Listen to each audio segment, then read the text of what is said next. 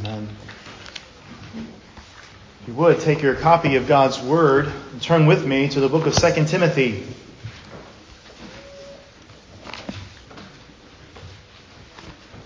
2 Timothy chapter 1, verses 3 through 5. 2 Timothy chapter 1, verses 3 through 5. Hear now the word of the living God.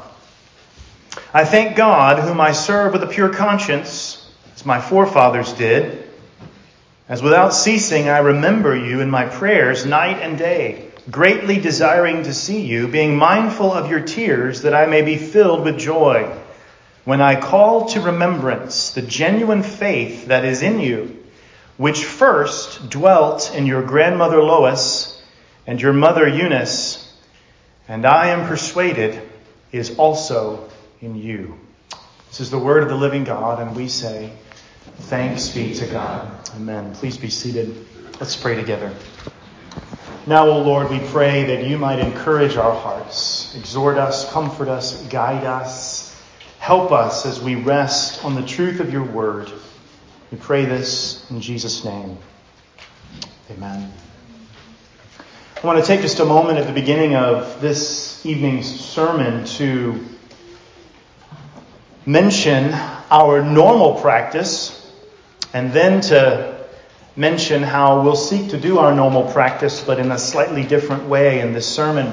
Our normal practice is to take a passage of Scripture, to mine it for all that it is, to proclaim it, to seek for God to make application to our hearts from it. Many times from this pulpit, we'll do that book by book or passage by passage. We just finished the book of Colossians. Our brother is doing that more chapter by chapter in the book of Zechariah. However, there are times where we seek to look at a particular theme through the lens of multiple passages. And that is what we'll be doing tonight. It's not as though we'll look at 2 Timothy chapter 1 verse 5 and not speak to what it says, but rather we'll see that what it says is a description of truths that we see in various parts of the Scriptures. So rather than walking verse by verse through 2 Timothy tonight, we're going to look at 2 Timothy chapter 1 verse 5 and then at a host of passages which speak to the related theme. In 2 Timothy chapter 1 verse 5, Paul makes an astounding statement, writing to his protege in the ministry, if you will, his trainee. He says that he thanks God with a pure conscience for Timothy, longing to see him, and then he recalls something. He recalls the genuineness of Timothy's faith, but then there's a line which we often skip over, if we're honest. It's not just Timothy's faith, but notice he continues, which dwelt first in your grandmother Lois and your mother Eunice, and I am persuaded is in you also.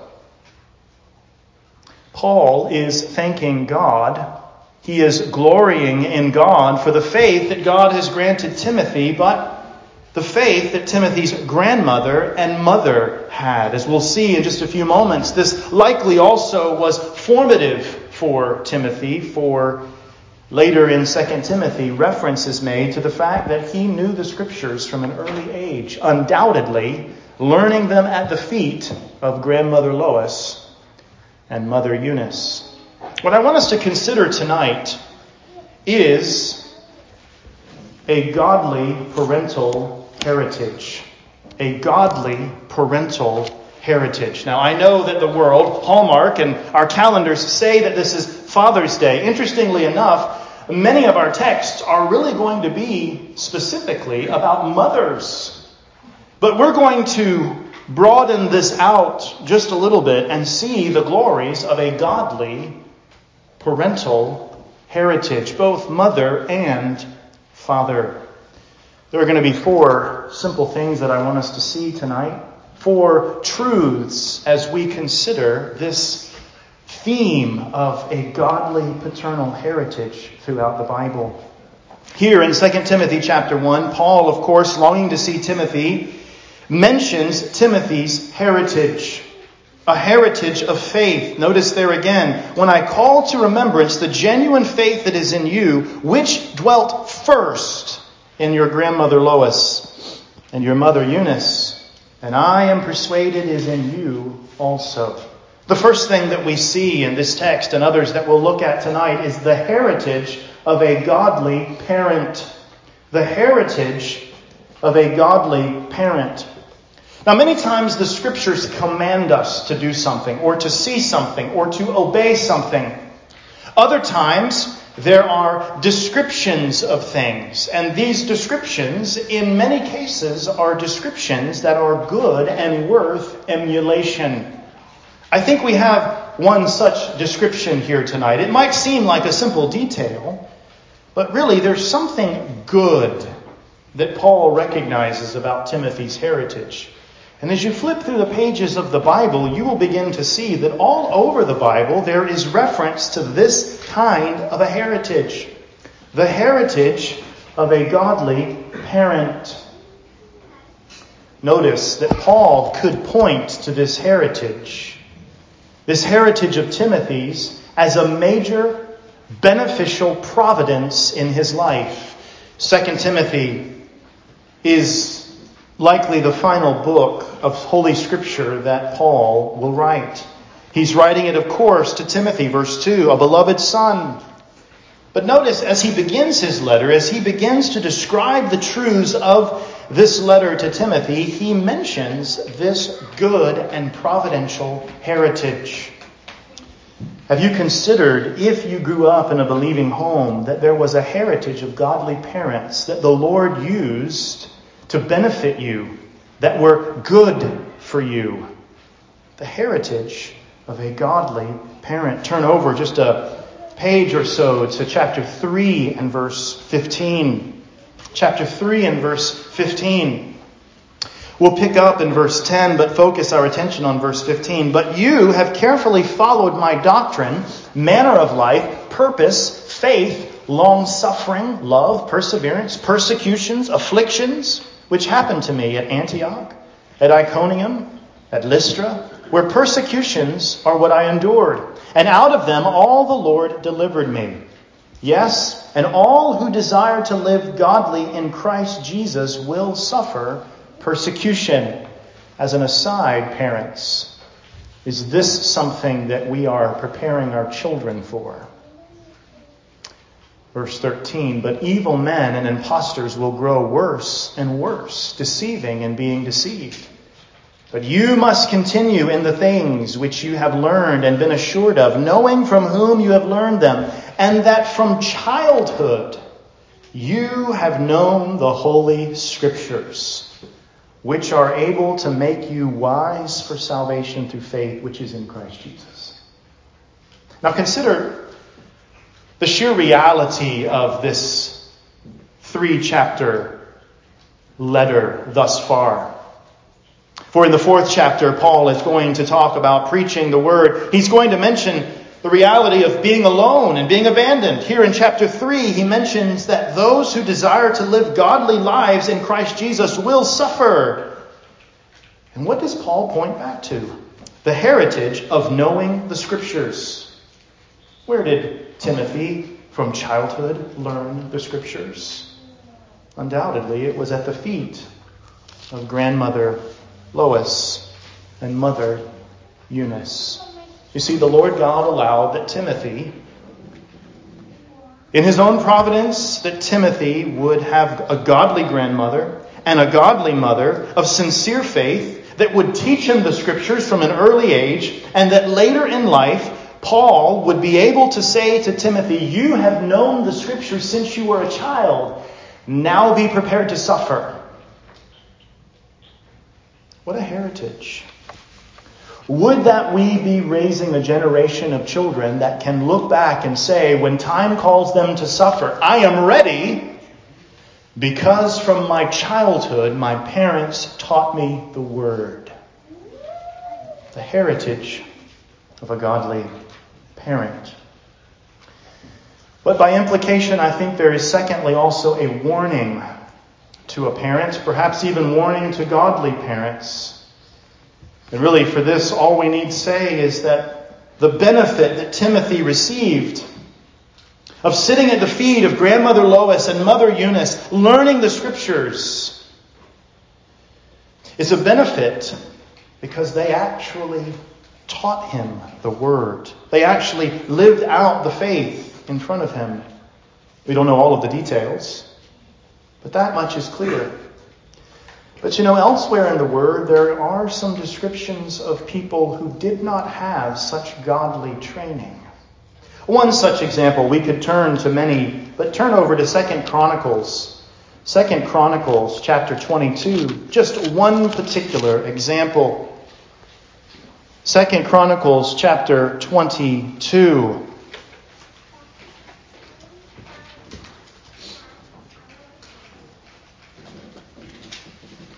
We might say that in the Scriptures, what is elevated is a good and providential gift for Timothy, that of a grandmother and a mother who taught him the Word. There are others in the Scriptures whose parents, in this case, whose mothers, did not teach them and counsel them well. 2 Chronicles 22, beginning in verse 1, Then the inhabitants of Jerusalem made Ahaziah, his youngest son, king in his place. For the raiders who came with the Arabians into the camp had killed all the older sons. So Ahaziah, the son of Jehoram, king of Judah, reigned. Ahaziah was 42 years old when he became king, and he reigned 1 year in Jerusalem. His mother's name was Athaliah, the granddaughter of Omri. He also walked in the ways of the house of Ahab, for his mother advised him to do wickedly. Therefore, he did evil in the sight of the Lord, like the house of Ahab. There's a heritage that a godly parent has. But parents, there is a warning in passages like this for those of us who are counseling children. And I know that it may seem strange for a young man of 42 years of age to still be receiving counsel from his mother. And yet, traditions being what they were back then, his mother's counsel was his downfall.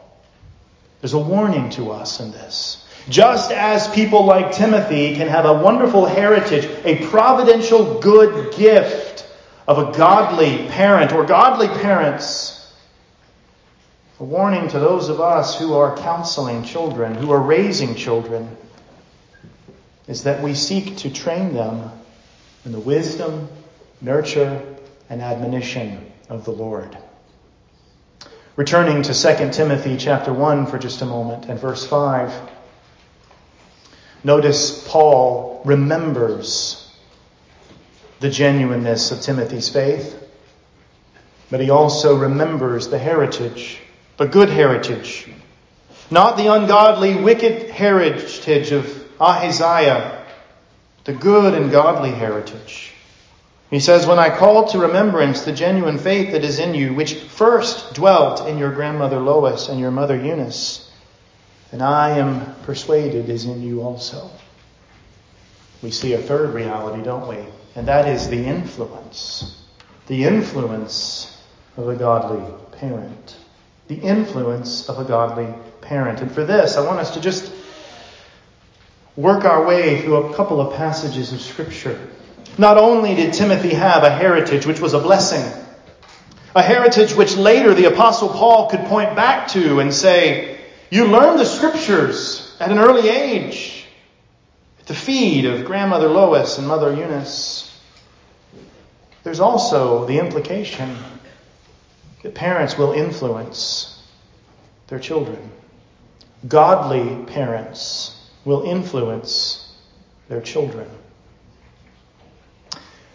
Speaking of this influence, there is need of mentioning the reality that we must be intentional in this influence. We must be intentional in this influence. Turn to the book of Proverbs for just a moment. Of course, Proverbs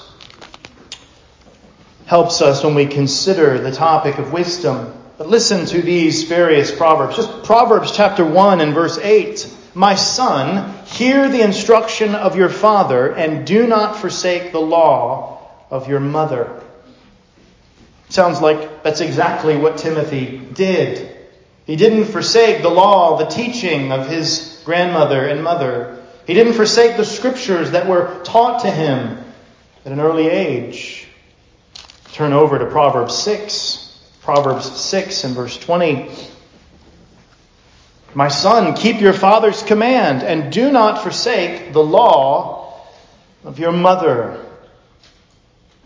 There's the need for parents to be intentional in training their children, along with this command of the book of Proverbs. There are also implications. Turn to Proverbs 29 and verse 15. "The rod and rebuke give wisdom, but a child left to himself brings shame to his mother." Brothers and sisters, Paul can point to the gift of a heritage that Timothy had. This then causes us to see the various warnings throughout Scripture for parents. We could go to many different places. We looked at one biographical place as we considered Ahaziah in 2 Chronicles, when we saw the warning that is there, that parents who counsel in ungodly ways will indeed influence their children. But as we consider this influence, if parents have such an influence, if a godly parent has such influence on his or her child, then there is the need to be intentional in discipling and training. Let me just speak specifically for a moment. Parents, if your thought is that Sunday morning is the only time that you will be teaching your children the Word of God, you're missing something. If your thought is that the only time that your children are going to be learning the Word is when you go to church, that's what we go to church for, and of course it is, but are you intentionally training your children in the Word? Are you training them in how to think about the world around them? Joel Beakey has said, quote, "A mindless Christianity will spawn a spineless Christianity. An anti-intellectualistic gospel will spawn an irrelevant gospel." End quote. And he's absolutely right. We need to be training our children in the Word. We need to be catechizing them, but we need to be training them how to think from the principles of the Word so that they will know how to make decisions like Timothy and not like Ahaziah. So this involves strong effort, doesn't it? It involves what we do at home. It involves how we train our children. It's a very practical question. Are you sending your child to a school? If so, do you know what your child is learning, and are you involved? Do you homeschool your child? If so, are you intentionally involved in their training, or are you simply assuming because they're at home, godly learning will happen? Are you intentional? Because you have such great influence. And would that we be raising a generation of Timothys such that Paul could write and say, "You're going to suffer, but you know the Scriptures, and you've known them from your childhood." The Puritan William Gouge, when talking about parents, and in this case specifically mothers, or haven't we seen the theme of mothers in Timothy's life, in Ahaziah's life? Gouge writes this, quote, "For while children are young, their mother is most in their sight. She feeds and clothes them, and she cares for them when they are not well. Therefore, her precepts and practice are most influential on the children, and she has the best opportunity to persuade them to what she likes best. So what they learn in their younger years, commonly they learn of their mothers, and that which they then learn, for the most part, sticks closely to them and is longest retained by them." Now, in the simple reading of that quote, is there not a weight there for, in this case, for moms? That godly parents have such influence. But the world around us would love to strip that influence away. It would love for us to devalue the role of parents, and specifically the role of mothers. It would love for us to look at women and say, you need to have this level of attainment. This must be your goal. Motherhood is a burden. It holds you back. And the very thing that God has designed for parents to do, to train their children in the nurture and admonition of the Lord, which takes time and intentionality, is the very thing that we're tempted from within and from without sometimes to shirk. You see, the Word of God presents us with a picture of the heritage of a godly parent, with a warning by implication to godly parents. It also reminds us of the influence that we have as godly parents. So what are you doing with the arrows that the Lord has put in your quiver? But if we continue to walk through the pages of Scripture, there is at least one other thing that we'll see regarding a godly parental heritage. And that is thanksgiving for godly parents. Thanksgiving for godly parents. I want to approach this in two particular ways this evening. First, consider from Proverbs 31 this reality. Turn with me to Proverbs 31. For there, elsewhere also, but for the time being there, we see this picture of being thankful for a godly mother. Proverbs 31, verses 27 and 28. She watches over the ways of her household and does not eat the bread of idleness. Her children rise up and call her blessed, her husband also, and he praises her.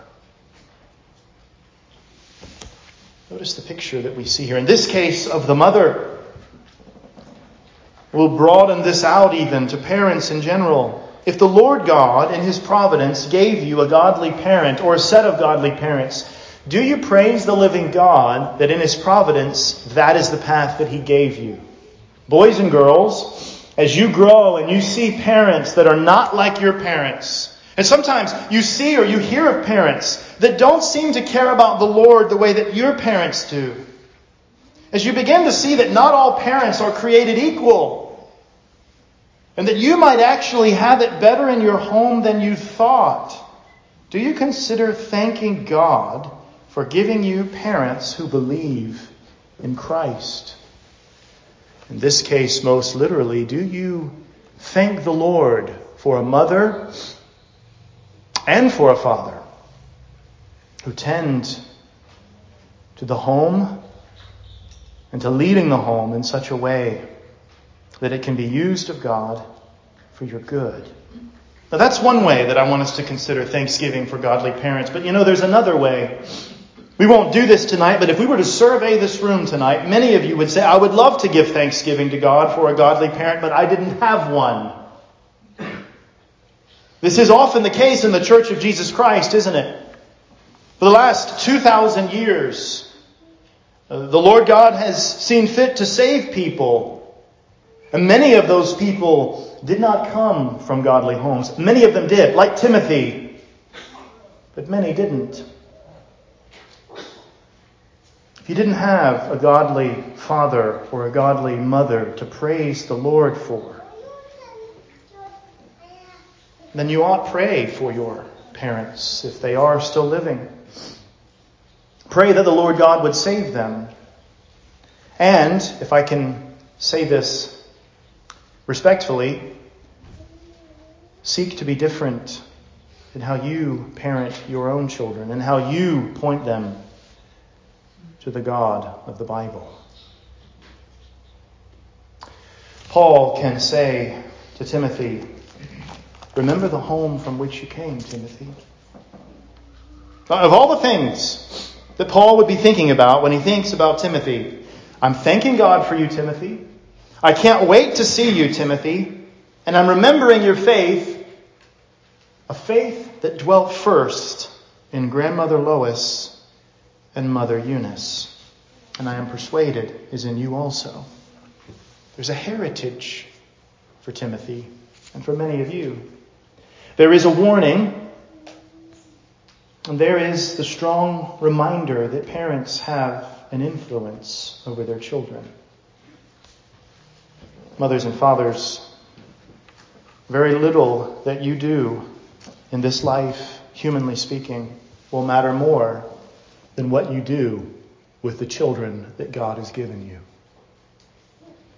Very little of what you do in this life will touch the next earthly generation more than what you do with the children that God has given you. This ought to cause us to be prayerful. And if God did grant us a godly heritage, to thank Him for it. So perhaps a few diagnostic questions as we close. Firstly, children, do you honor your parents with obedience from the heart? Are you thankful that God gave you parents that create a home where you are taught the truths of the Scriptures, where you perhaps in the same way as Timothy have learned the Scriptures from an early age? What a benefit. Paul calls this, in essence, a benefit. What a benefit you have. And on those days when you and your parents are frustrated at one another, when you feel as though you just don't want to obey any longer, do not forget the gift that God has given you in parents who seek to train you in the nurture and admonition of the Lord. A question for husbands and then a question for wives. Husbands, do you provide an environment for your wife to flourish as a mother? If, as we've seen over the pages of Scripture, the role of the mother is important, brothers, do you provide an environment for your wife to flourish as a mother? Similarly, wives, do you provide an environment for your husband to flourish as a father? Perhaps another diagnostic question for all of us as the Church of Jesus Christ. Do we allow the world or the Scriptures to define our view of motherhood and fatherhood? Do we allow the world, or is it the Scriptures that we use to define our view of motherhood and fatherhood? I thank God, whom I serve with a pure conscience, as my forefathers did, as without ceasing I remember you in my prayers night and day, greatly desiring to see you, being mindful of your tears, that I may be filled with joy when I call to remembrance the genuine faith that is in you, which dwelt first in your grandmother Lois and your mother Eunice, and I am persuaded is in you also. Brothers, sisters, as you parent your children, as you seek to provide a heritage of godly living for your children, as you seek to influence your children, don't grow weary in doing good. Don't forget that God knows exactly where you are. He knows exactly where all of your children are. Don't think that life would be better if you were just doing something different instead of parenting. The living God has seen fit to give you a quiver of arrows. What a blessing you have. Let us take hold of each arrow, and let us, like grandmother Lois and mother Eunice, seek to provide a heritage for these children and to train them in the Scriptures, so that one day, when, as 2 Timothy 3 becomes a reality, that they desire to live godly in Christ Jesus and they suffer persecution, and the question is asked of them, how is it that you have strength? How is it that you have knowledge? How is it that you have wisdom to sustain and bear up under this persecution? Why are you not shocked that the world is coming against you and your faith? They can say, with Paul, as he said it of Timothy, from childhood, I have known the Holy Scriptures. Let's pray. Almighty God, strengthen and equip all of those in this room who are seeking to parent, for the mothers, for the fathers. Give wisdom and discernment. Give patience and kindness. Give resolve. Help us to see the tremendous privilege as families, but also as a church, that we have children given to us by the living God.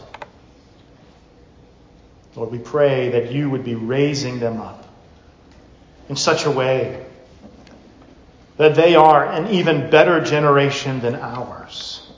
That they know the Scriptures better than we knew the Scriptures. That they have a resolve to bear up under the ways of the world even better than we, because the heritage of a godly home.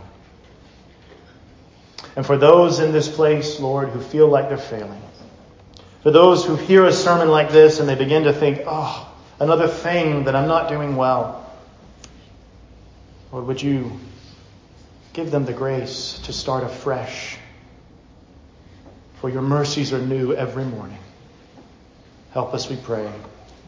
In Jesus' name, amen. Let's stand together as we sing. You'll find the words to this hymn in your bulletin.